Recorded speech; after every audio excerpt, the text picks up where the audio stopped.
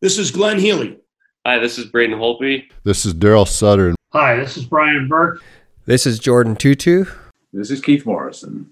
This is Kelly Rudy. Hi, this is Scott Hartnell. Hey, everybody. My name is Steele Fleury. This is Tim McAuliffe of Sportsnet, and you're listening to the Sean Newman Podcast. Welcome to the podcast, folks. Happy Hump Day. Happy Wednesday. Hope everybody's doing well today. We got a great one on tap. Before we get there, let's get to today's episode sponsors. Jen Gilbert and the team for over 45 years, since 1976. The dedicated realtors of Coldwell Banker Cityside Realty have served Lloydminster and the surrounding area.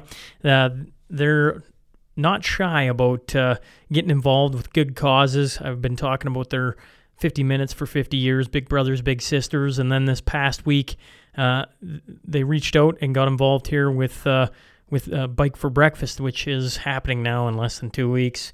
It's crazy how quickly time is going by. But Jen Gilbert and the team over at Coldwell Banker heard what we were doing, and it's why I love getting involved with Coldwell. They hopped on board and lend a hand to us. In the current environment, hopefully it's done sooner than later. They've adopted virtual reality, and with this technology, they have the ability to show homes with live video walkthroughs of properties, and your transactions can be completed using emails and electronic signing, so you don't have to worry about, if you want to do the distance thing, you can. They seem to find ways to meet all their customers' needs. That's Coldwell Banker, Cityside Realty, for everything real estate, 24 hours a day, 7 days a week. 780-875-3343. HSI Group, they are the local oil field burners and combustion experts that can help make sure you have a compliant system working for you. The team also offers security, surveillance, and automation products for residential, commercial, livestock, and agricultural applications.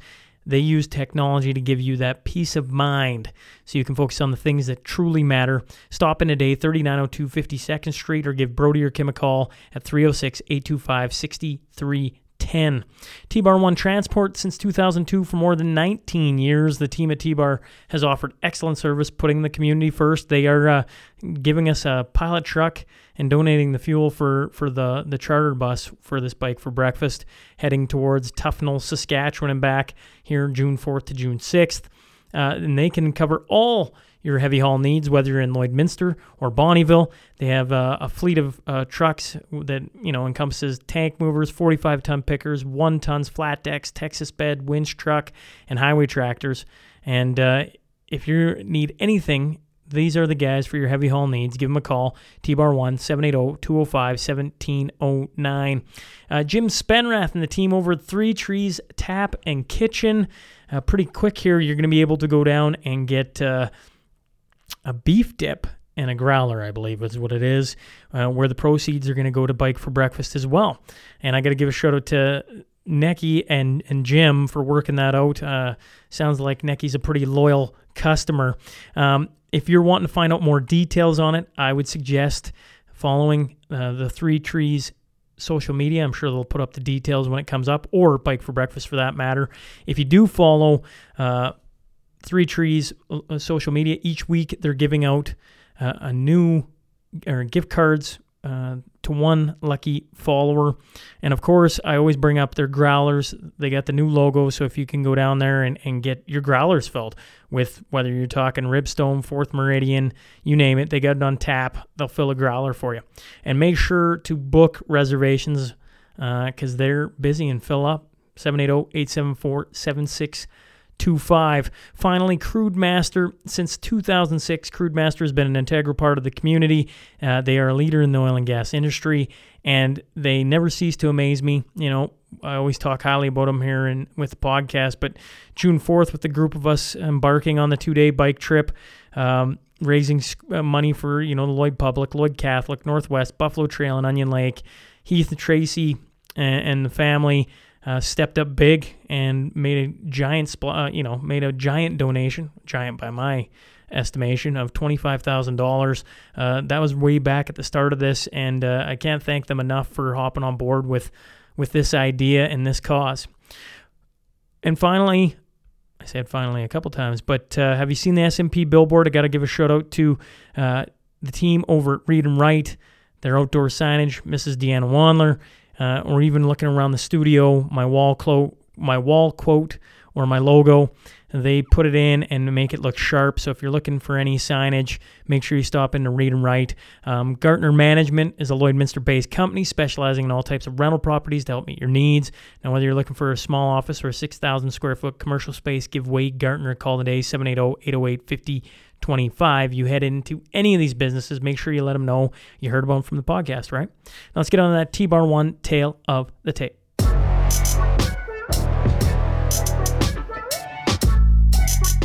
Volunteer, family man, and community pillar. I'm talking about Graham Brown. So buckle up. Here we go.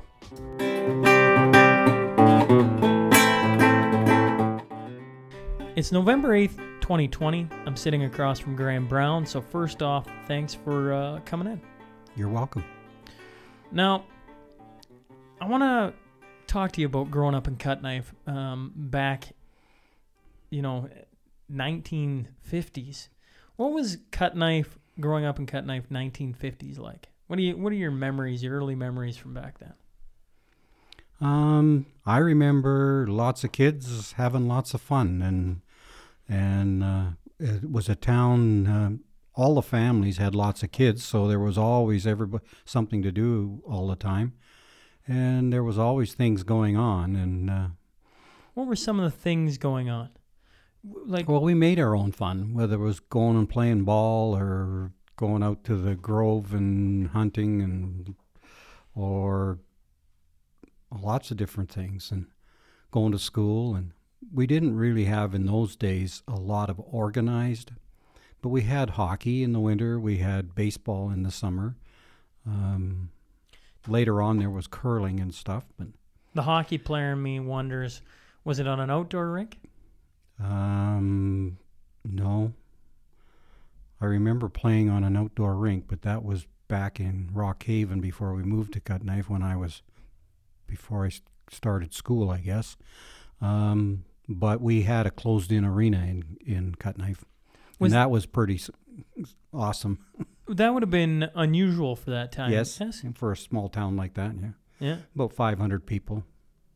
But there was lots of kids and always things to do, and it seemed like we kept pretty busy. You get up and you'd get fed and away you went, and you'd be back for mealtime and out again and away you went. Now I go to the lake and our grandkids are at the lake and they go out running around. It reminds me of Cutknife when we were kids, just having fun. You talk about different things and staying busy. Was it a one-room schoolhouse back then? No. Or what did you have? Did Cutknife had a full-on school? I had a full-on school. I did start my grade 1 in a place called Rockhaven, about 6 miles from Cutknife, where we first lived when we came from England before we moved to Cutknife. And that was a 2-room school. And it had 1 to 6 in one room and 6 to 12 on the other room, and each row was a different grade. When we got to Cutknife, they had just finished building a new elementary school. And it was huge, and all these grades had their own rooms, and it was pretty awesome. And then we, as we progressed through school, when I got to grade 10, they had just built a brand new high school there. So we went in, we were the first ones into the brand new high school too. So in those days, it was a lot of expansion, a lot of new buildings because there was lots of kids there, and it was a growing community. So you kind of hit the money ball with always getting the new facility. Yeah, we did good. What do you remember about going to school back in the new facility? Every classroom having rooms. Is there some things that stick out to you from back then? Not really. When we got to the new big school in high school, that was quite awesome that we had that, because now you had all these different teachers and different teachers for each subject, and we weren't used to that. But that was a big change, and big gym, so there was a lot more. Phys Ed was starting to become part of the curriculum, and that was quite a major change. Before that, it wasn't part of the curriculum? No, because there was really no facilities. You went out at recess, and so there was really no organized sports in the schools, because there was really no gyms, no activity places. So you did subjects and you did your running around after and during recess and stuff. And some of the sports that you did were usually community organized. But it was after when they started building the new schools with gyms, then you started getting, that was the first time we'd ever had a phys ed teacher. Now there was a phys ed teacher in our school and a phys ed program. What was your first school organized sport you played then? Probably badminton. Do you remember? Because the hockey and ball was community. Community organized. Yep. Huh. I always just assume, being a younger guy, and I don't know why I assume such things, that school sports in particular, had been around for a long time. Did you play all different sports, or did you pick? Did you just go, I'm going to play badminton? Or I was kind of finishing school then, but my younger brothers got quite active in a lot of sports that were now being presented by the school. Curling and stuff like that was never basketball. It was never part of the program when I was in school. So if you'd wanted to play basketball in particular, you did it on the outside time, and realistically there wasn't no team happening anyways. There was no facilities. There was no basketball, hoops, nothing in our small town. It was hockey, baseball. That's it.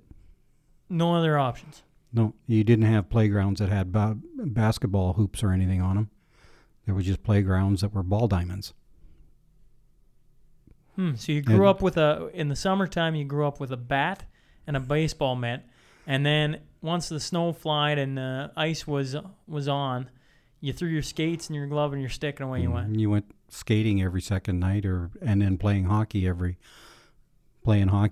much, probably a couple of times a week. We had hockey practice or a hockey game, but if you weren't, then you went to the rink skating. Everybody went to the rink skating. How about, different people who've come through here have talked about no power, no running water, the growth of the use of the phone. I mean, now with the phone sitting in their hand. Yep. If you go back to living in small town Cutknife, did you guys have running water? Did you have power? No. We had power, but when we moved there, we moved in an old house, and it was sitting on a cistern, and our bathroom was a 5-gallon pail in the basement, and it was kind of dirt cellar down there, and you would get the job every day. We'd have to take that 5-gallon pail and pull it out of its little enclosure and take it out to the outhouse and dump it. And that was lots of fun because the 5-gallon pail in those days was almost as big as I was. And yet that was one of your jobs you had to do? Jobs. And then our own water was our own. We had a cistern, so we would have to get water hauled in and then use that. And then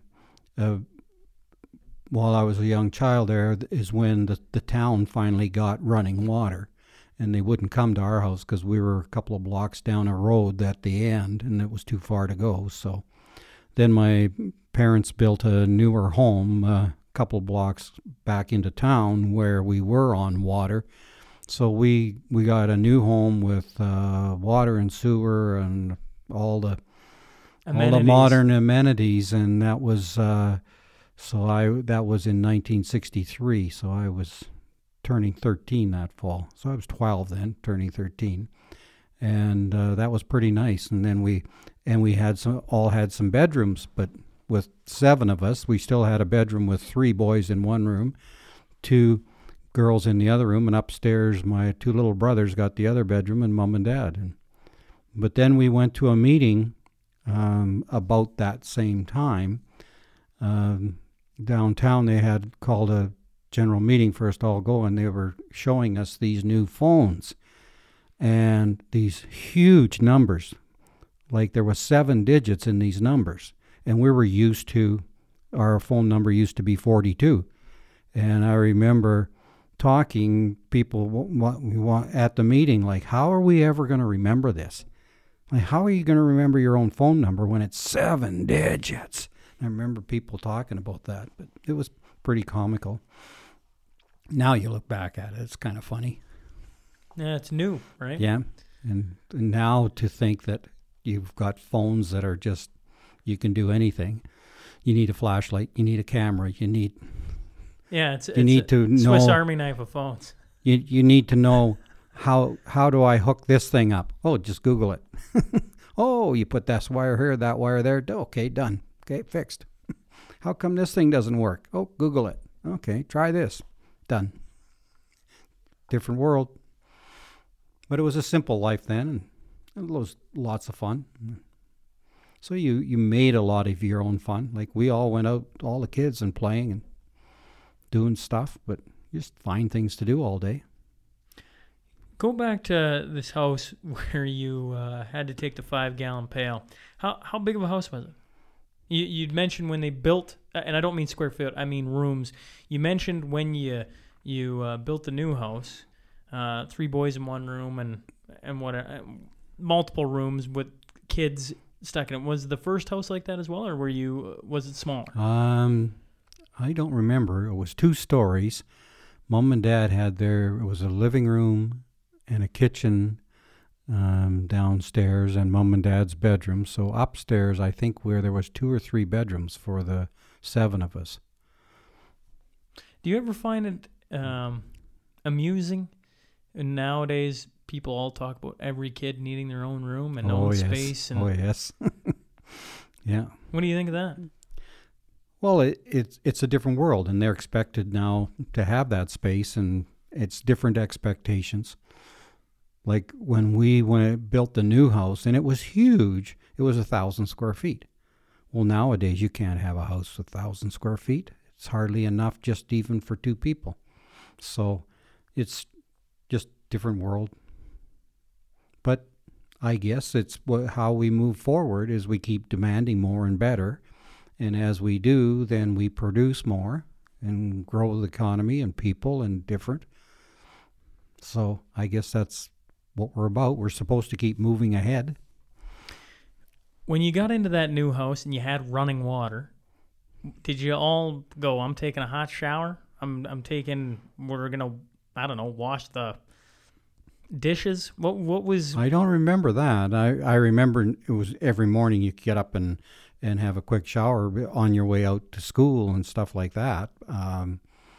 But you just went and did it real quick and got outside because that's what you wanted to do. You wanted to be out playing with your friends. How about, I was just at the store the other day, and the selection of TVs and the price now on TVs is, it's almost like it's an old technology. Like you can get a big TV for next to nothing. Back in the 50s, it would have been a little bit different. Do you remember maybe the first television you got, or maybe some of the shows you guys watched, or maybe all of the above? Funny, I distinctly remember coming home one day. It was in the old house, and coming around the corner, and there's these people on our house, and they're putting a TV antenna up.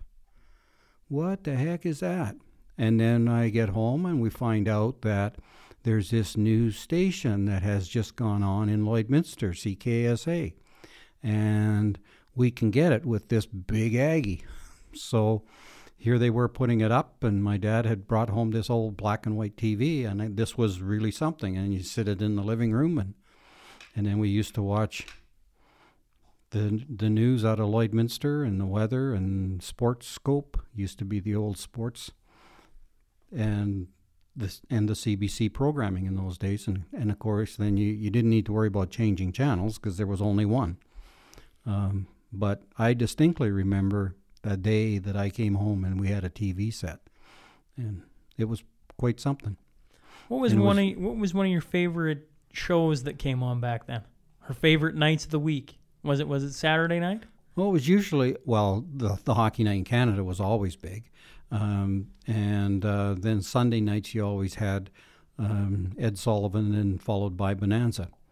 And usually Mom and Dad would try and send you to bed when Bonanza started, so it wasn't until you got older that you got to watch that.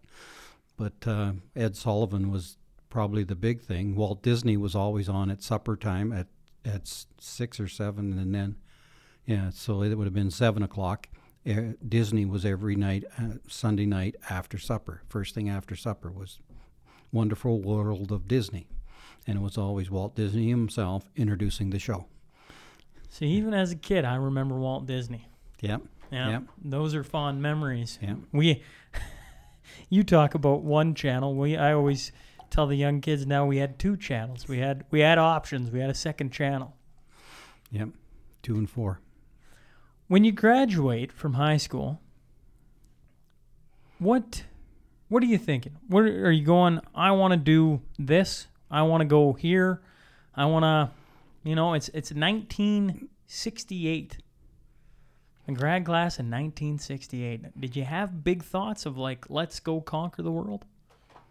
I don't remember those. I just remember thinking, I got to get out of the house here. I got to leave home now. I got to go make my own way. I got to go do something. Where am I going to go? Well, first of all, I need to eat, so I guess I need a job somewhere. And I talked to my friend in Lloydminster, and he said, come up here. I got a job for you. And so I did. I moved to Lloydminster and went in to the co-op, and they hired me. And So you moved to Lloydminster in 1968? 1968. Paint me a picture of Lloydminster in 1968. A lot smaller than it was now. There was really no housing on the south side of the highway on the Alberta side. The Saskatchewan side had the housing down to about where the co-op store is now. And then they were starting to build new homes there. And the new area on the Alberta side was Alberta Crescent. And it seemed like a very busy town. Lots going on. The co-op was downtown, and I worked at the co-op packing groceries there. And the old BA station on the corner where the Petro-Canada is now, and Texaco where KFC is, and that kind of everything rotated around that. And if you went for a drive, when you're young kids driving around in town in the evening, checking things out, you would go up the main drag to 51, around the TV station, back down 50th, and then out the highway to A&W, which is now where across from the Dairy Queen, where the used to be the ranch house, but now it's Amador's place. That used to be a drive-through A&W, where they had car hops and that, and you go around there and out and back down the highway, and then through the Sellers Dairy Freeze, which is beside where the KFC is now, and then that back down the highway up downtown and around, and So it was quite a circuit. So as an 18-year-old bagging groceries, a little pocket change in your pocket, what you young kids would do for fun was drive the strip. Drive the strip, yep. And at that time, there was always dances on Friday night, usually out at Lashburn or Maidstone or sometimes in Marshall. Funny, in the odd time, there'd be ones at the Legion Hall in Lloyd that would be, the Legion Hall was down where the co-op is now at the corner. But there seemed to be dances going all the time. There was always these rock bands that were trying to get going, and there was a few pretty popular ones around here. So there was always a dance going on, and that was pretty cool. So we were always headed out Friday night, Saturday night to a dance somewhere. So it was pretty fun. But, it was interesting when you look back at that, because in 2 weeks, my pay for 2 weeks was about $90. and half of that went for rent, room and board. So it was costing me about $90 a month for room and board, and I get another $90 to pay all my expenses. And that wasn't that bad of money. We seemed to do okay on it at that time, but boy, now you couldn't buy a bag of groceries for that. Were you taking any trips into, later on in your life, you end up living in Saskatoon, you end up living in Edmonton and Red Deer. Were you guys traveling around doing any of that back then? Or was it... Oh, we didn't travel much, no. No, in those days you didn't travel much. Going to the big city, that wasn't something that you did. Like now, you just don't even think about it. You just do it. So why didn't you do it back then? There was I don't know. No reason to go, I guess. I mean, you were having your fun locally. So when then does it change? Then you decide, you know what? Maybe I should go to college. Or maybe I should go to university. I guess that's from meeting my wife.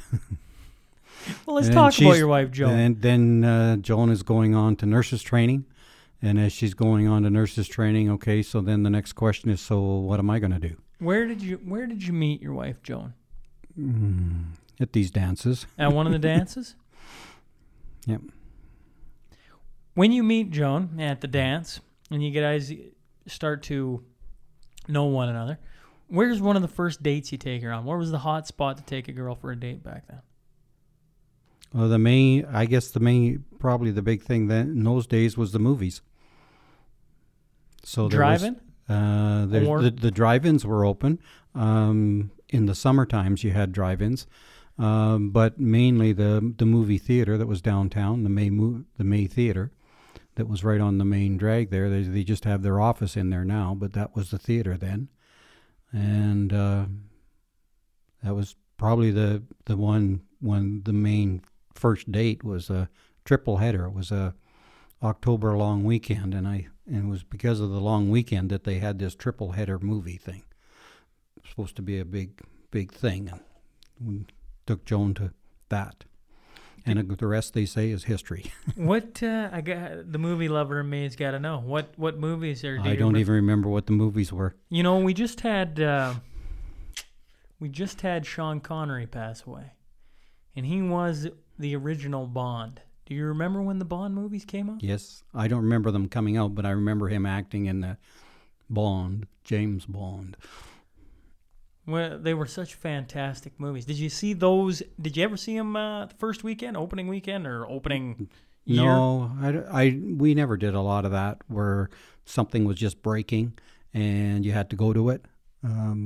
It was mainly, and maybe because I'm not sure that a lot of those movies came to Lloydminster when they were breaking. They were usually farther down the release by the time they got here. And interesting. But lots of times you just went to the movies because that's the only movie house. That's the only movie. It's Friday night. You go to the movies. So whatever's playing, that's what you're going to. Well, I played my hockey out in Dryden, Ontario, and they only had one a single room movie house or movie theater. Yeah. So you know all about it. That's right. Tuesday night is James Bond, and Wednesday is, I don't know, Titanic. Let's throw something completely off the other side, right? And you only had one option, or maybe they had a couple of options. They'd play a couple different movies at different times, that kind of thing. Yeah. It's now you think about going to the movies and how many options we got in town now. I mean, you go to a big center, how many options you got? You got like 16 options. Yeah. And everything, as soon as it's out, it's almost in every movie theater now. So when we moved back here in 1976, and it was the next year in 77, that the Mays were just opening this twin theater where the theater is now, and the red and the blue. They had one that was all red and one that was all blue, and this was a twin theater. Like, wow, there's going to be two choices any night now, and it's 7 and 9 o'clock. There's 4 shows a night. Wow. So it was quite a change. And of course, that's just expanded and expanded and expanded and expanded till Mays have done a very good job here, I think. They've worked hard and expanded that as much as they can, as fast as they can, and kept the pace pretty good, I think. Yeah, well, and for myself, going to the movies was always something. In Lloyd, there's always been, it's kind of like something you do on the Friday or the Tuesday or whatever Yes, night yep. it is. Yep. There's always a night you go to the movie theater. Yep. It's been almost a way of life in Lloydminster. Yep. Movies or dances or to the lake or. What Okay. did you think of moving to Saskatoon? You mentioned you moved to Saskatoon. You're dating Joan at the time. She's going to Edmonton. You're going to Saskatoon. What did you think of moving into Saskatoon, which at the time would have been the big city? Oh, it was quite different. Yeah, it was a big city, and trying to go to university and do classes, and trying to pick up where you left off in grade 12 was quite a challenge, and didn't prove very well. So that didn't last very long. Well, then you moved to Edmonton, Then I moved to Edmonton. Yes. which is even a bigger city. Yes. Yeah, it was big. And then I worked with Kirby Vacuum Cleaners, selling vacuum cleaners and driving all over the city. And we had pre appointments all arranged. We just had to go and do the presentations. But boy, it was a huge city. It's a lot larger now, but it sure seemed large then. What did you think of selling vacuum cleaners? I loved the selling part of it, and the product was good, and so I enjoyed it and did well at it for a couple of years. You know, you're a guy who spent pretty much majority of his lifetime in sales. Yes, What that's what got me started in sales. what did selling vacuum cleaners teach you about sales?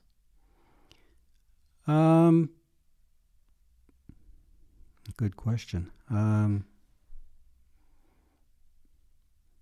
I guess it taught me that I enjoyed sales, that I enjoyed talking to people, working with people, helping them understand the product and the benefits of it, and completing the sale, and so they have the product and can enjoy the benefits. Because that just, from there on, all jobs that I had were sales. Yeah, selling vacuum cleaners. I mean, how the world has changed. I mean, you still got vacuum cleaner being bought all the time. Yep. But to actually have one dedicated to just selling a vacuum cleaner just seems foreign to my brain, I guess. Yes. Right? You go Yes. in, if you want a vacuum cleaner now, you go to Yes. one of the department Yep. stores, and Yep. away you go. Yep. Yep. In those days, there was a number of companies. There's a lot of companies that product was available in department stores, and there was 3 or 4 companies that had their own sales force. So if you wanted, you called these companies, and these companies lined up appointments, and you went in and demonstrated your particular product and what were the benefits of it and why should they have it. Was there good money in that? I did okay.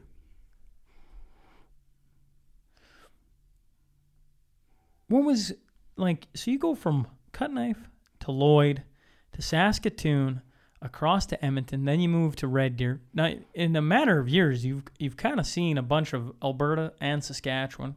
Now you're in the sales force. You're dating a girl who's becoming a nurse. Yes.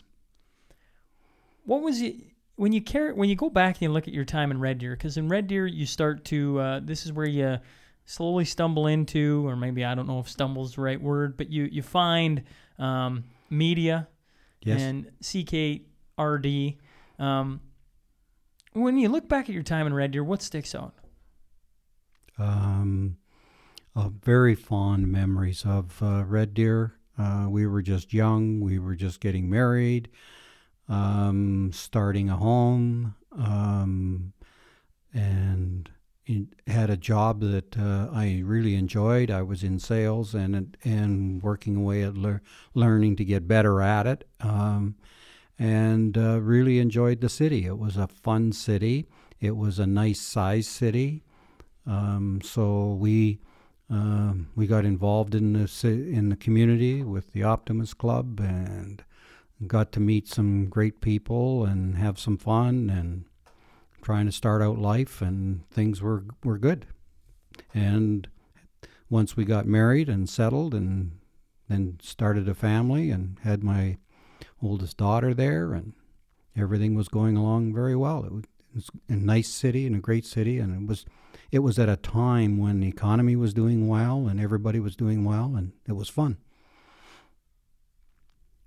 What brings you back to Lloydminster then? So as I'm in the broadcast and working there, Joan's dad passed away here in Lloydminster, and so then when I was offered a position to come back and work in sales, television sales in Lloydminster, and after some discussion, Joan and I decided that we were going to do that. We were going to move back here, and we were going to get involved in this operation and with CKSA and work away at what we could do there. I would think career-wise, like you must have had a successful career. You hit Lloyd at a time over the next 30 years that Lloyd really grows immensely. Well, in spurts and... True. You know, there was times when we were going crazy. When I moved here in 76, they were saying that there's an upgrader that's going to get built in Lloydminster, and it's just days away from announcing in 1976. So there was a lot of excitement in the community, and the oil business was doing very well, and it was a exciting, growing community. But we've had some bumps along the way, and then when all of a sudden, when the world price of oil goes down, we shutter half the town. And so there was in the 80s, we'd gone down to $10 oil and shuttered half the town. And in those days, when you didn't have the upgrader pumping a lot of oil every day, you'd close up half the oil patch if the oil price wasn't good. So it was kind of boom and bust. Well, I'm curious about that because, I mean, obviously you've lived through some of the boom and bust. Mm-hmm. Currently, we're in a very precarious position with how the last year's gone, coronavirus, the pandemic, the lockdowns, everything. When you go back to the 80s, if you can put yourself back then when interest rates are skyrocketing, and we remember those well. Yes. What are some of the things that you remember about that time that you could pass along to not only us right now but generations to come? You know, when things are bad like that, I think that's when you kind of look around. I remember in the 80s where you got $10 oil, you got interest rates going up every day. Every week, the government the Bank of Canada, I guess, would look at the economy and they would set the rate every Thursday. And it was always going up 10, 11, 12, 13, got as high as 18, I think was. And in our business, we had a fair amount of loans out. We just expanded from one station to two stations in television and had to borrow some money to do that. And so every week when you got an increase in interest rate, you just got handed a higher interest bill. And so things were looking pretty bleak. But you kind of look around at yourself and you kind of think, okay, can't get much worse than this. And so we think we can keep working at this. We're okay. So you kind of start to look at the future with a fair amount of optimism because you know it's not going to get worse. So you kind of look there and say, I think I'm okay here. It's going to be a challenge, but we're going to do this. And as we're going to do this, we're going to come out of it and better days are ahead. So it kind of gives you the enthusiasm to keep going. And I think that's the same thing we're in right now. With the pandemic, it's a problem every day. When you look at the number of infections every day, people dying every day, oh my gosh. Okay, so what do I do? Okay, what can I do about it? I can do the best I can, wear the mask, do the social distancing, try and do that, but I can handle this. But I do know it's not going to get worse than this. It's probably going to get better. So, as the saying goes, this will pass.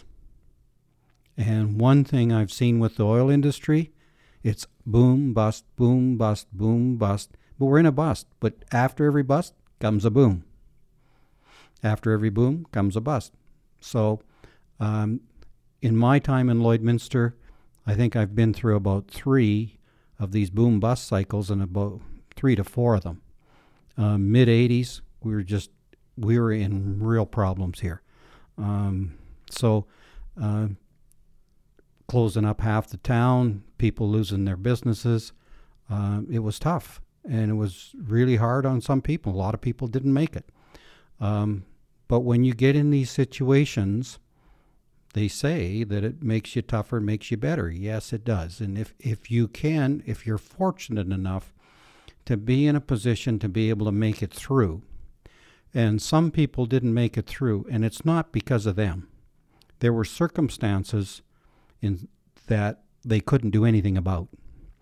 And that's very tragic.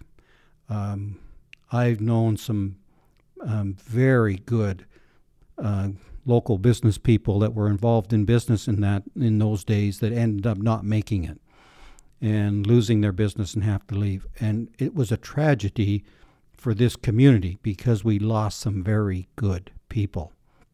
So if you make it through, then I say you're very fortunate to be in a situation that you could manage through it. But when you manage through it, and when you're in that situation, and you think you can make it through, then the future does look good because you know it's going to be better. And I think that's where we're at now with the pandemic. It's a challenge. We're at a certain point where we feel, okay, I think I can handle this, and I think I can handle what's coming at us. So therefore, the rest is going to be better. Does that sound? Yeah, no, I get what you're saying. If you can survive what's going on, the better days are ahead of us. It's just everybody right now is wondering, how long do we got to survive for? Right? At the You don't know that. You don't know that. You don't know I that. I always say, right, if you had a crystal ball and could see it was coming, but I mean, that isn't life. That isn't what you get to experience. You only understand life backwards. The problem is you have to live it forward. That's right. And what I love, and what I was saying to Louis when he was in here before, is what I love about doing this right here is it's a way to look back at some events that are not identical to what we're going through. That's not the right way to phrase it, right? No bust is ever the same, and no boom is ever the same, right? But you can understand that some lessons just transfer over time.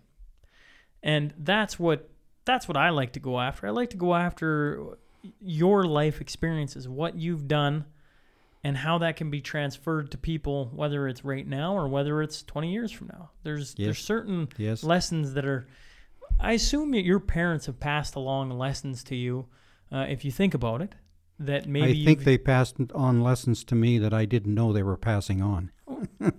What lessons would those be?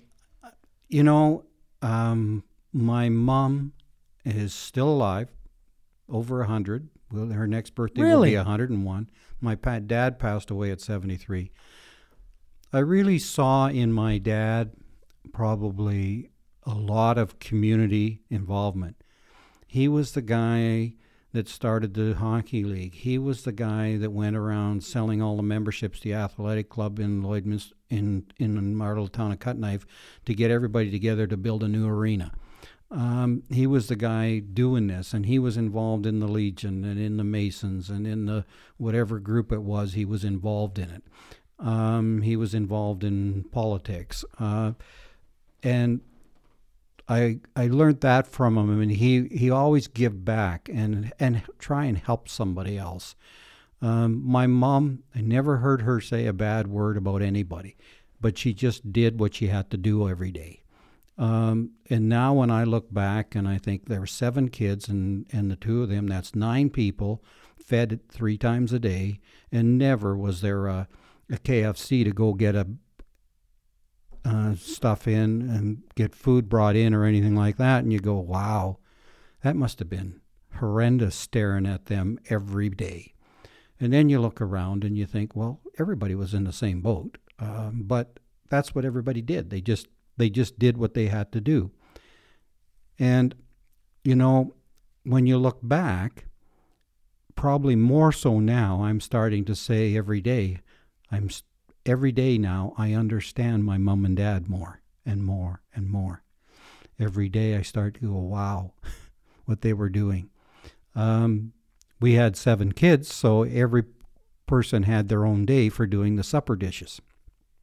We used to feel like it was terrible that we had to do all this work at home. We had to do the supper dishes. It was our job to clean up the supper dishes. And why would we have to do that? And now I look back on that and I think that's the only thing we did. We cleaned up the supper dishes for Mom. When she was done supper, she went in the living room and sat down. She was done. But she'd been going all day. Like when you came home, meals were ready. When you came home, the bathrooms were cleaned. The clothes were cleaned. Everything was done. And you go, now I start to look back at that and say, wow, everything was done. There was never a question. And it was always done to the point that you never ever questioned it. And so you just assumed it. And now you go, wow, that was pretty darn good. So we always had a good base. We always had that stuff provided, and so you could go and spend whatever time and effort on what you wanted to do, and you didn't have to come home from school and worry about problems at home. That, when you look back now at all these kinds of issues that are in homes, and you go, geez, we never had any of that. So I guess I was free then to do my own thing all the time, and us kids in our family were allowed to do that because everything was looked after at home, and we didn't realize, but that gave us, I think, a nice base, and went forward from there. Well, I have 3 children, 4 and under, and it's a ton of work. Yes. And I grew up in a family of 5 kids, right? And I'm 7 kids, and I had one of the Harrises on. There was 11 kids, and you just go like, they're bloody saints. That's what they are for not taking on, but like the amount of work that goes into 3 kids under 4. I just can't imagine adding 1 more in, or another in, or 4 more in, or whatever the number is. Like the beds, the clothes, the food, the activities. I mean, you talk about, the phys ed coming in, and then the more opportunities to go play other sports. Well, before that, you just threw them out in the backyard, I suppose, and just let them have at it. Now, there's activities at all times for anything. You want to go do whatever you want to do, there's an opportunity to go do that. The opportunities are endless now. Yep. Yeah. It's unreal. Yeah. But what they did, they just did it. There was never any question about it, or they just did it. It was all there. Have you ever asked So I guess, today we hear on the news Alex Trebek has died. Yeah. And all the outpouring of him. And then you look at, why did he fight so hard to stay alive once he was diagnosed with his cancer? And he publicly talked about it and went through it. And then you say, what did I learn from my mom and dad? And you look at that too, and you say, there's something in that guy that when he was presented with the challenge, he just did it. how did he learn that? And I guess maybe that's what some of us did when we say, how come we have a positive look or something like that? Well, maybe because our parents in the household, we kind of grew up with that our parents were just positive about it, or just if things got challenging one day, they just did it. They just handled it. And we kind of see that. And so we learn from that, and probably like you sit here today and say to me, so what did you learn? Well, I don't know what I learned, but I did learn it. And maybe it was through osmosis. You stole the word out of my head. I absorbed it somehow, and for some reason I'm doing this way, and probably because that's the way I've seen it done. Well, I forget who said it in this room, but they talked a lot about learning by seeing, not by hearing, right? Like, it's great you say something, but show me. And that's the best way to learn. I think kids pick up on what you do. I mean, obviously. More so than what you say. That's right. You mentioned your mom's 101. Will be 101, yes. Do you ever just pick her brain on some of the things that... Can't anymore. Can't anymore? It's not there anymore. But up until 3 years ago, she was fine. She was living by herself till she was 89 in her own house. I don't know how she did that. Till one day I went to her and said, do you want to move? Yeah, I'd like to. Oh, okay. In those years when she's in her 80s, did you ever pick her brain on growing up? Not near enough. Now that I have all the questions, yeah, I want to go and say, how did you do this or how did you do that? And probably, I don't know whether this is an excuse, but probably since I retired, do you reflect more about that? And when you're working, you're still go, and even though you take days off from time to time, your mindset is in what you're doing and what's going to happen when you get back to work, and still the challenges that are there. And after you retire, when that world all goes away, and then you start to reflect more on your parents and your upbringing in your life, and what did you do and why didn't you do this, or and what do you remember? And then you start to sit around and remember about what you used to do and as a kid, and and then now you have time to sit and relax and think about this stuff, and you go, holy smokes. And then you go, I should ask my dad. Well, he's gone now. Now you start to say, well, how did Dad do that? Well, how did he do that? Well, when did he do that? And then you go, I guess I can't ask him anymore. You know, you shouldn't beat yourself up, because, you know, everything you just said makes so much sense to me. It's not even funny, because my grandmother, Dora Newman, we talk about her a lot. She passed away, and she was a lady in her 80s that lived by herself, still drove, still gardened. Thing is that but she was so active, so sharp, all the way up until the day she passed. And all of us grandkids talk about, man, wouldn't it have been awesome if I would have been able to do this with her? And all of us say that, right? What I love about now is when I enter, I'm going to steal a line from Ray Ferraro. He was on the podcast, and he said one of the lessons he's learned after his NHL career was to be where your feet are. And I love when I get in here, I don't look at that thing anymore. It's gone. This thing just disappears. I like to just, okay, let's sink the ears into what the guest is saying, and let's really try and pick up on some things and dig into it. And that's what this room has become. It's become a spot where I can have different people come in and try and pull as much out of them as I humanly possibly can. And what I hear out of you again is what I got irritated. I've had my dad, I've interviewed my father once, and I wanted to do it every Father's Day. And he blew me off this Father's Day, and I kind of let it slide. I just got, okay, fair enough. He's 64. And I was like, yeah, whatever. It's probably ridiculous. But what I hear out of you is no more, because You're absolutely right. I have so many questions for him. Probably could fill hours upon hours of doing this just by listening and getting his thoughts. And how amazing will that be as the years progress? To have that and to have asked those questions. Yep. Exactly right. Don't leave it unsaid.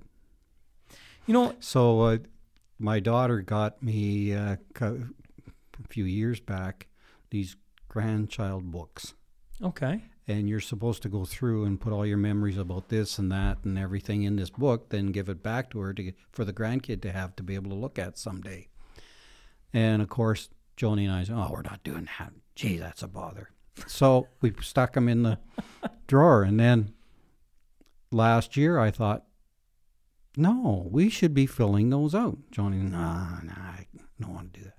So I started filling mine out, and of course then I get a bunch of questions. So the last trip out to Victoria, I take the books with me, and I say, "So I've done this much. Have a look at it.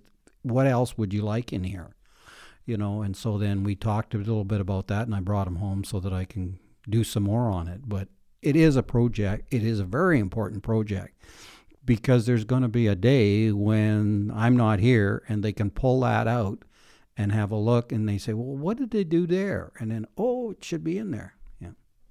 Well, the lovely thing I love about conversing with somebody is that you can just have it in your words, I guess, is the way my brain works, right? To read something, then I'm reading it and I'm going, I wonder what he meant by that. And when we're talking, at any point, you can just interject and go, well, what do you mean by that?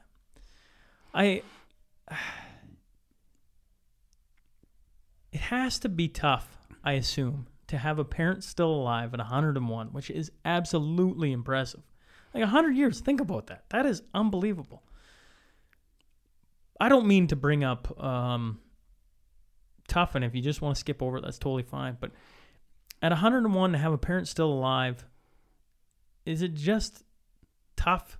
You can't sit and just dig into her life and have those memories and shared with and write them down or what have you? It's disappointing it's my fault. I'm the one that didn't ask the questions when I probably should have. I just look at it and say it's been a blessing to have the influence that we've had from Mom and the leadership that has been there. And you kind of look at, it's wonderful that she's lasted as long as she has, and it's disappointing that it's ending this way. But just appreciate all that we've had from her. It's too bad that I didn't ask some of the questions when I should have. But that's fine. It's just what are some of the questions you would like to ask your mom?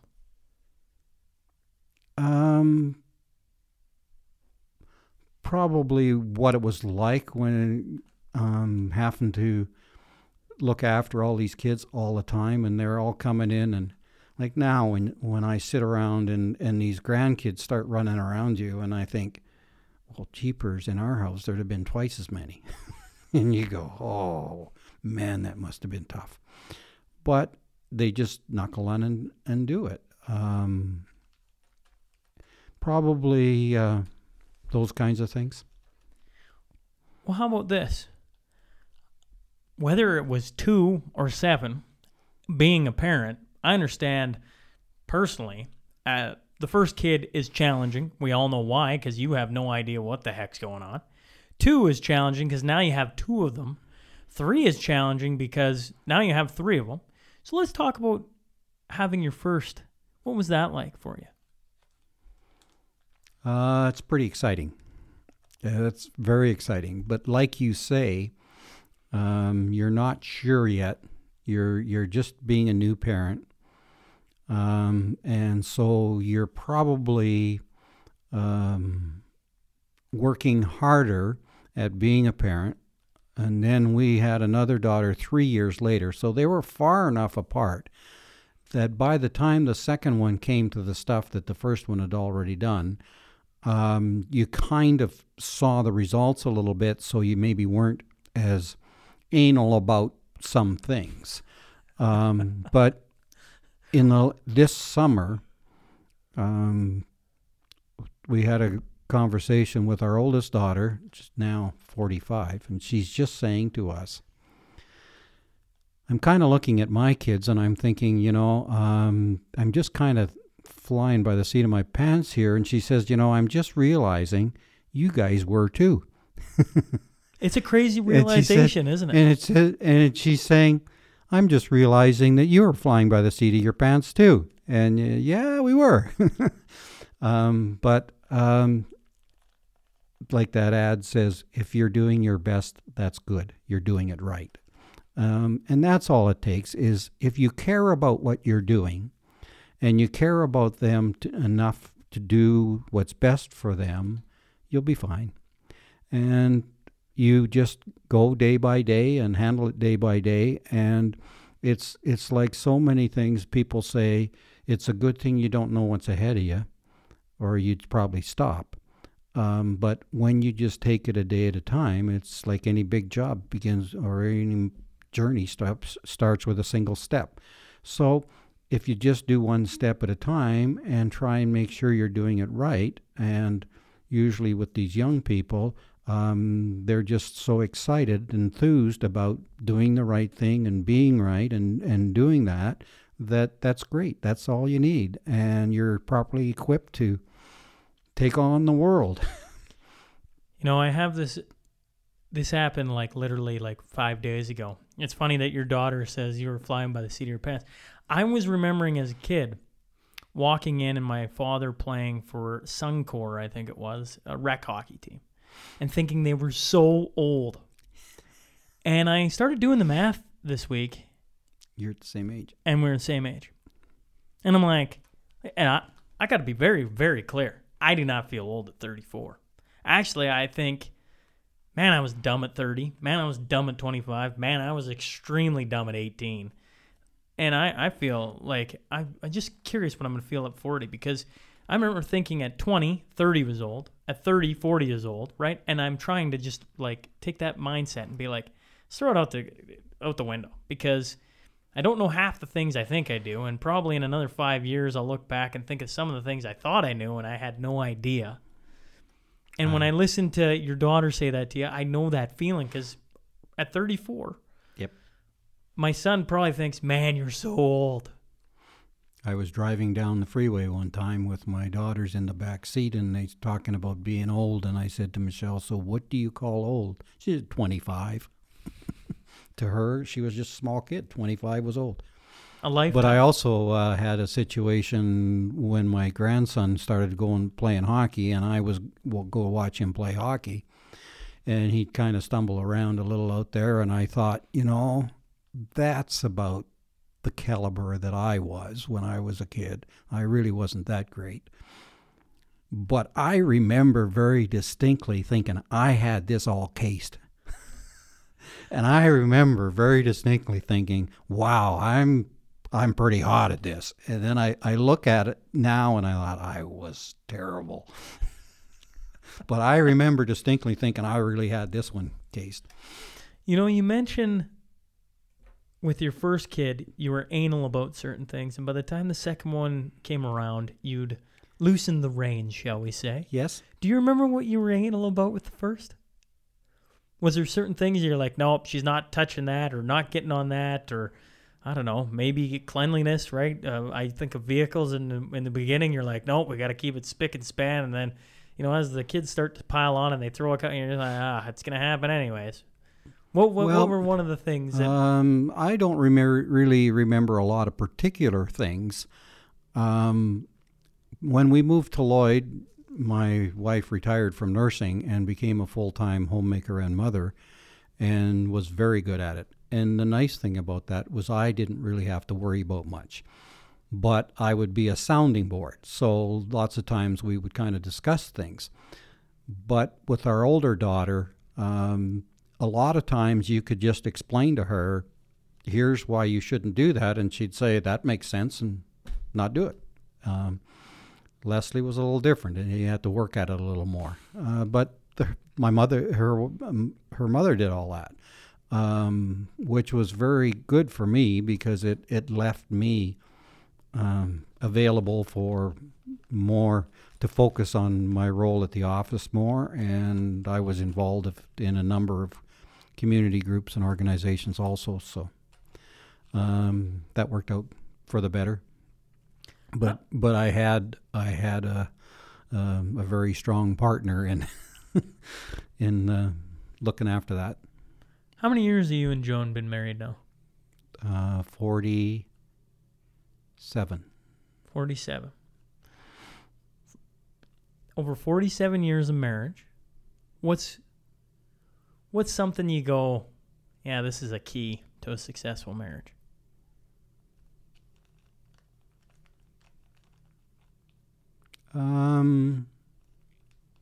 The big question is never in doubt. When you get married and you say, okay, we're headed into this for a lifetime, and we're going to be partners for the rest of our lives. And I guess you just take that on and say, that's my commitment, that's the big question, and it's not going to be discussed again. So when bumps in the road come along, it's never a question of, is this something to break up on or something like that? It's the big question is done with. This isn't a breakup or anything, so we got to solve this. And my wife was always one that I would probably let stuff stew, and she would always say, we got to solve this. And yes, we would. And so really, I owe it to her in making sure that when there was bumps in the road, we got together and solved them and moved on. But from my point of view, and my advice is, there's the big questions and then the littler questions. And the big question has to be that that's solved and that's done, and the commitment is there, and it's not going to change. That also helps with whenever there's opportunities to sidetrack you and take you away. If you know that the big question is done, the straying isn't there. It doesn't happen because it's not even an option. So that's in my opinion. But I think mainly my wife should be getting all the credit for. You married a good woman. I married. What did Ronald Reagan say? Above our pay grade. She was smarter than me and knew when there was things that needed to be solved, they had to be solved. And I was the type of person that could let stuff stew. She couldn't. So because she couldn't let it stew, we'd have to get it solved. And of course, that was good for me too, because when it's solved, then you move on. You mentioned, first off, I think that's great advice. I think that's really good advice. I've never had I was like, what do you mean by that? No, that's very good. You mentioned being involved in community groups, that you're involved in many community groups, and that maybe that stems from how much your father was involved in the community. Mm-hmm. What community groups were involved in, and maybe what's one or a couple of the things that really stick out that you're proud of, that you accomplished or were a part of with these different groups? Well, I was involved with the city LEDA, Chamber of Commerce, Lakeland College advisory committees, SaskAlta Training Group. I guess probably the Chamber of Commerce was a good time. Lots of good people around there. We really had some challenges when a bunch of us got involved there and found out it was broke and bankrupt and really in dire straits. And with some leadership, we got that thing turned around and got it on solid footing. And I spent about 15 years with the chamber and a year as president. And I was the president the year we had $10 oil and we had politicians coming in and wanting to find out more about our heavy oil situation. And so we did have a number of meetings that year with ministers provincially and federally about the oil and the industry and that kind of stuff. And we had great people in the industries that worked with us and made presentations and did well. And so I'm pretty pleased with the contributions that I made over the years with the chamber. And then I was on the Economic Development Authority for Lloydminster for a few years, and through that we started a training group, and it was called the SaskAlta Training Group, and I chaired that for all the years that it existed. And during those years, Canada Employment Centre had a bunch of money to put into job training, but they needed a local community group that would do the analysis in the community and figure out the needs. And so our group got organized and did that, and we would provide the information to the Employment Center, and they would give us the funding for a lot of programs that got put on. And a large part of it got started when they were going to build the upgrader, and they needed to do a lot of backfilling and employment training in the community to fill jobs at the upgrader and to fill jobs in the community that would be left vacant from people moving to those other jobs. So that organization did a lot during those years in providing a lot of that. And I spent probably 10 or 15 years on the advisory committee with Lakeland College, and that was a great. It was interesting and challenging at times, and nice to see the way that has grown. When I was president, they had just announced that they were going to build this new facility here in Lloyd for the Lakeland College campus, and we said at that time, the nice thing about a college is it builds a facility and fills it up and then adds on and then fills that and then adds on and fills that. So it's going to be something that is always growing and growing and growing with the community, and the services to the community are going to continue to grow. And so it was fun being part of that. And I was on the fundraising committee with the Vic Juba Community Theatre. I was in the Lions Club for a very short time, but that was fun too. So it was in my job with CKSA Radio and Television and CITL TV in the sales area. We also worked with a lot of community groups, and there was my brother-in-law Ken Ruptash, who was general manager of the stations, got the station involved in a number of groups and fundraising and events and stuff that we got involved in.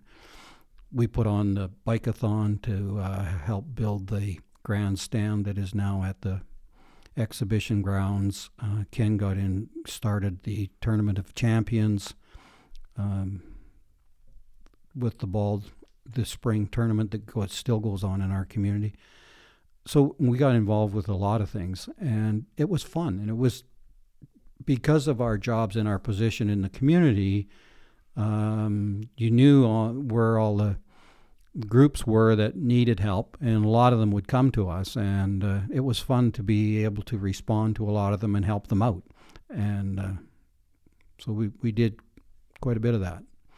And you feel good now looking back at when we were there, what did we do, and did we give back? And I think we did very good. And I think that was kind of passed on to us from Joan's dad, who started the stations, and he was always a big community supporter. So, and we carried on the tradition that he had started. What? You've caught me in I'm thinking about everything you just said, and I find myself at a stop for a second. I was wondering, like, over your time and working in media in Lloydminster, What's maybe one of the biggest, and I don't know if changes is the right way, but you've seen on television and businesses in town, television has just grown exponentially. Businesses in town have grown exponentially since first coming here. What has been one of the biggest or maybe most memorable changes, whether it's in Lloydminster or whether it's on the media side of it, or maybe both, that has happened that sticks out to you, that's memorable?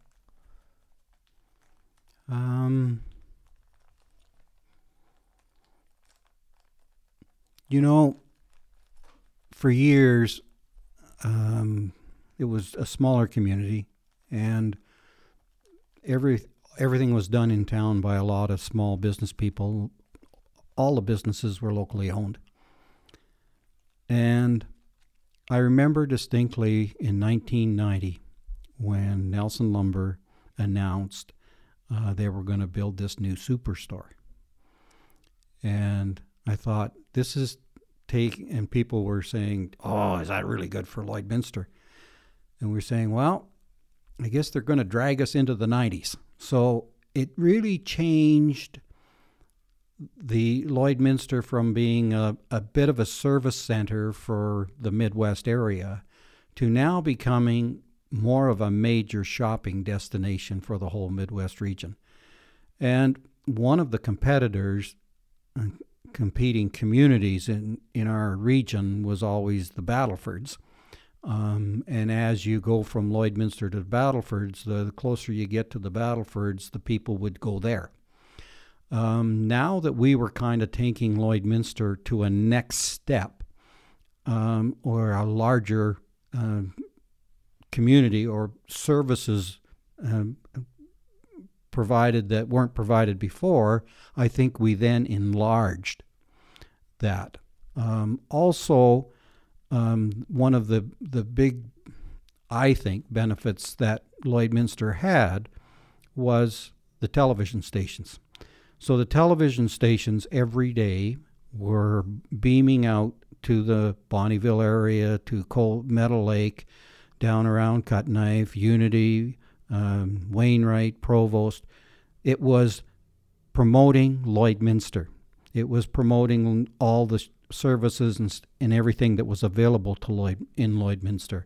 So every day, these people in their daily lives are getting up and doing their thing, and then they're tuning into their television viewing, and they're being influenced from Lloydminster. When Mr. Shortell was looking at putting the CTV station here, for many years, it was the Edmonton station that wanted to put a rebroad here.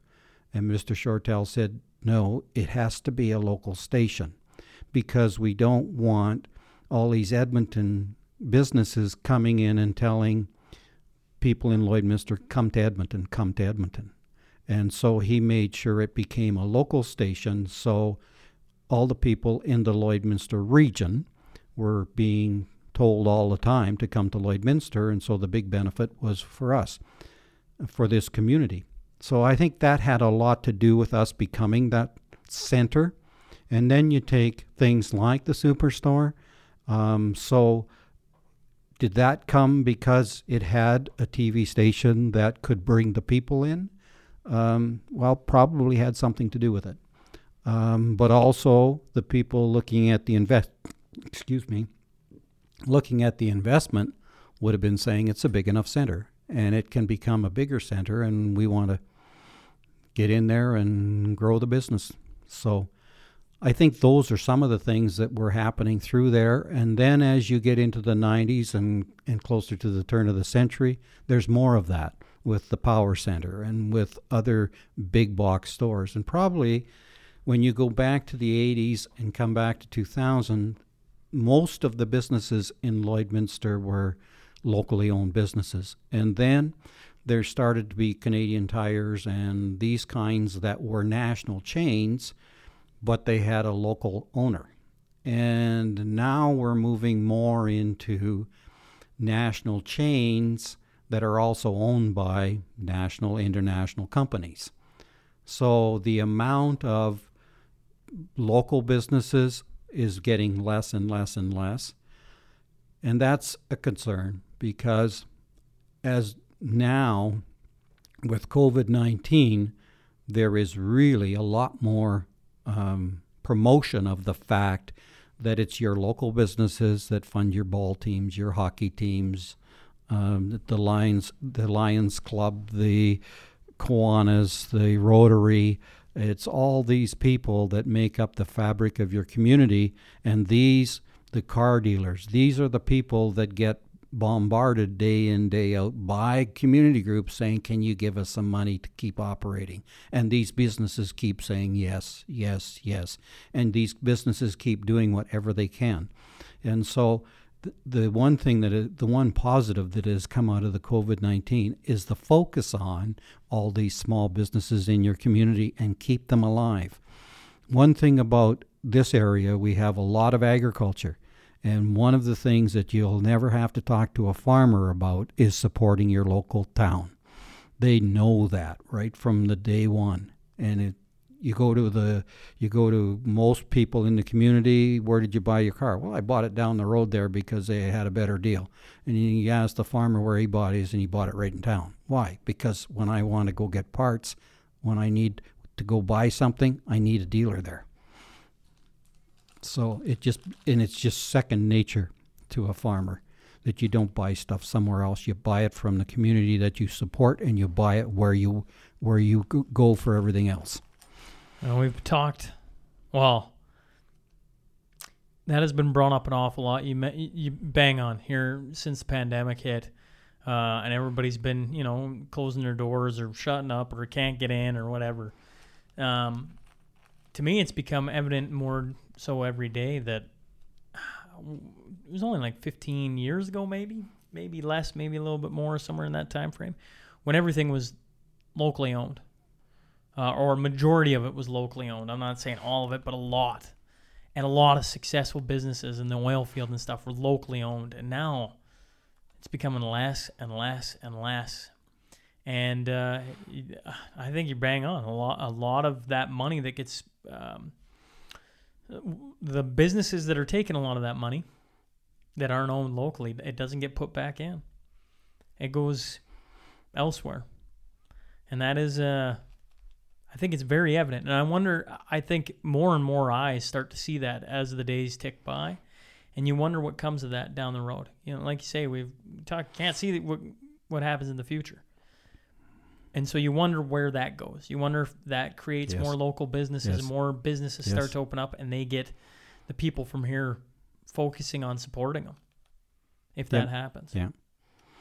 I think that's a result of this COVID-19. There's probably been a lot more focus on supporting local businesses, and I think it's been very positive. And I'll bet there's a lot of people that have kind of known that in the back of their head, but really haven't thought about it. And they thought, oh yes, my grandkids are on these teams, and these teams wouldn't be there without the local businesses. Well, okay. We've been going for closing in on an hour and a half. So I don't. Oh. Yeah, and it's funny how time flies when you're having a good time. Yep. Before I let you go, is there anything that that maybe I've passed by? Is there something else that we should dig into before I let you go? Is there something that you think, gee, this meant a lot to me in life, and I should let whoever hears about it come along? You spend a lot of time in this community. You've got 2 grown daughters and grandchildren and all that. You've lived a very good life. You have a lot of years ahead of you. And if you're anything like your mother, maybe you got a lot of years ahead of you.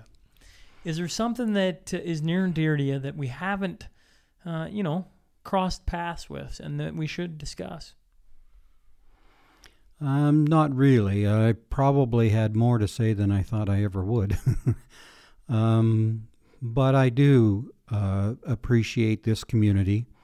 We were very fortunate to end up in this community and be able to spend our life here. There's a lot of positive things about this community. There's always been lots of entrepreneurial spirit here. There's always been lots of spirit of community and helping each other. And I'm just very thankful that I was able to spend my career here working and contributing and being part of it. And I think this community is growing, and I think that we're in a little bit of a lull right now, but we've got some good times ahead of us and some better times ahead of us, and we're going to have some more hiccups. But yeah, we're going to be just fine. And the people that we've attracted around here and the lot of traditional families that have been here for many years are all contributing, and we're going to be fine. Well, I just want to say thanks for coming in today, Graham. This has been really enjoyable. You're welcome. Yeah, it's been really enjoyable for me, and I hope now that, when we first sat down, I don't know why I'm here. Well, I hope now you've enjoyed yourself, and that it'll be something that when you get the USB with the interview, something for your family to look back on, and like I say, it's been really enjoyable sitting across from you. Thank you very much. Hey, folks. Thanks for joining us today. If you just stumbled on the show, please click subscribe. Then scroll to the bottom and rate and leave a review. I promise it helps. Remember, every Monday and Wednesday, we will have a new guest sitting down to share their story. The Sean Newman Podcast is available for free on Apple, Spotify, YouTube, and wherever else you get your podcast fix. Until next time. Hey, Keeners. I got to give a shout out to Amber Fisher. She reached out on Instagram and said, Brady Leovold, best podcast I've listened to of yours. Blown away. Thanks for helping him share his story. Very inspiring. And if you haven't listened to Brady Leovold, I highly suggest you go back to episode 176. He's a young guy who was in the WHL and then gets signed by the Tampa Bay Lightning and then goes down the road of cocaine, heroin, fentanyl, living on Hastings Street, homeless on Hastings Street, and has pulled himself back out of that. And it's a pretty, crazy story, I think, is maybe the easiest way to describe it. So thanks Amber, for reaching out. I hope everybody has enjoyed this week. We went from, we've kind of jumped all over the map, which, as you all know by now, that's exactly how I enjoy it. I enjoy different topics, different people, different perspectives, and really trying to, follow where my mind goes. And lately it's been kind of all over the map. So I hope you're enjoying it. Next week, we got another couple great ones on tap for you. I'll wait for you guys to find out a little closer to Monday. I did take a little reprieve from social media. If anyone's following me on social media, I told the wife last week I just don't feel like posting anything. I think I'm just going to leave it for part of the week and go enjoy May long, and that's exactly what I did. I tried turning the phone off as much as I could. That way I didn't have to look at it. I'm so tired. Not so tired. There's days where I just, there's just so much on social media that I just could care less about. So I took the time to just kind of recharge, so to speak, and really not pay any attention to what was going on, which meant I didn't post anything even for the podcast, which I've now gotten back to, making sure that with new guests coming out, everybody's up to date on who's out on the podcast, that kind of thing. But no worries, everybody knew, rain or shine, Monday, Wednesday, we got somebody coming for you. All right. Now, if you're the champ, chances are you didn't get out golfing on May long, and you're really foaming at the mouth. No worries, the time is coming, but it is only Wednesday, so maybe feet off the desk. Let's go to work. All right. We'll catch up to you guys Monday.